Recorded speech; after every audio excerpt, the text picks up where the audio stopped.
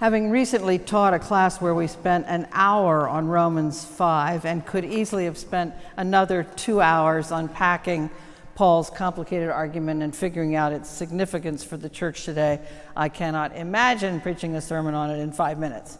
So I will head for the 4 verses of Luke's gospel instead. Just a few weeks ago in the Sunday Eucharistic lectionary, we heard the twin passage to this one, found in Luke 17, verses 5 to 10. There, Luke describes the way masters and slaves interacted in his first century culture, as if it were obvious to all people everywhere that this is how things are. The slave works all day plowing and tending sheep and returns to the house to prepare and cook dinner for his master. Then the slave puts on his apron and serves his master while he eats and drinks. Later on, the slave eats and drinks. The point is that it would be ridiculous for a master to invite the slave to sit and eat. Which among you would do that? Asked Jesus. No one, of course. And would you thank the slave for doing what you had commanded him to do? Of course not. That's his job. Having drawn us into the parable, Luke's Jesus then drives home the point. So you also, when you have done all that you have been commanded to do, should say, we are worthless slaves. We have done only what we ought to have done. Suddenly, that parable flipped things around. We had been invited to identify with the master in the story. Which of you would say to his slave, come and take your place at the table? But by the end of the parable, we are the slaves, and God is the one who is giving the commandments. So even that parable works in its quiet way to subvert our assumptions about the normalcy of a culture where some people are owned by others. Today's parable isn't quiet. It doesn't whisper.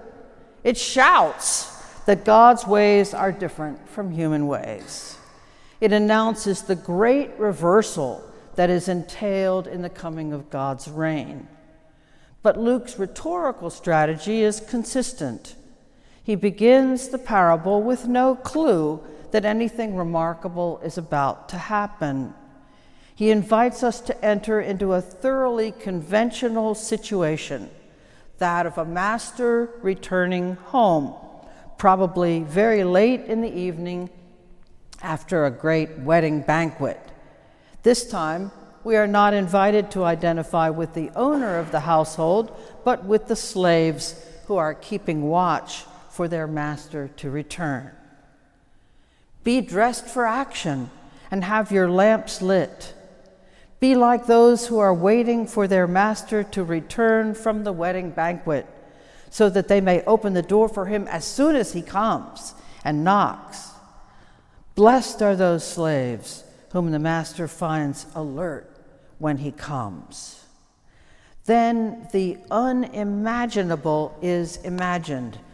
The unthinkable act of Luke 17 is exactly what the owner of the house does. Jesus says, truly I tell you, he will fasten his belt and have them sit down to eat, and he will come and serve them. Here the master, who should be being served by his slaves, according to the conventions of first century Roman culture, acts like a slave to his slaves, the same way that Jesus acts like a slave when he washes the disciples' feet in John's Gospel. If this sounds strangely familiar, it may be because your Anglican heritage is kicking in. You may remember the African hymn from Ghana in our 1982 hymnal. It's number 602. Kneels at the feet of his friends, silently washes their feet, master who acts as a slave to them. Jesu, Jesu, fill us with your love show us how to serve the neighbors we have from you. Or it may be because you remember George Herbert's beautiful poem, Love. Love bade me welcome, but my soul drew back, guilty of dust and sin. But quick-eyed love, observing me grow slack from my first entrance in, drew nearer to me, sweetly questioning if I lacked anything. A guest, I answered, worthy to be here. Love said, you shall be he. I, the unkind, ungrateful? Ah, my dear, I cannot look on thee.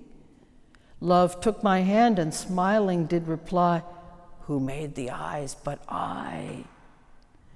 Truth, Lord, but I have marred them. Let my shame go where it doth deserve. And know you not, says Love, who bore the blame? My dear, then I will serve.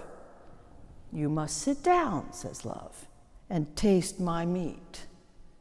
So I did sit and eat.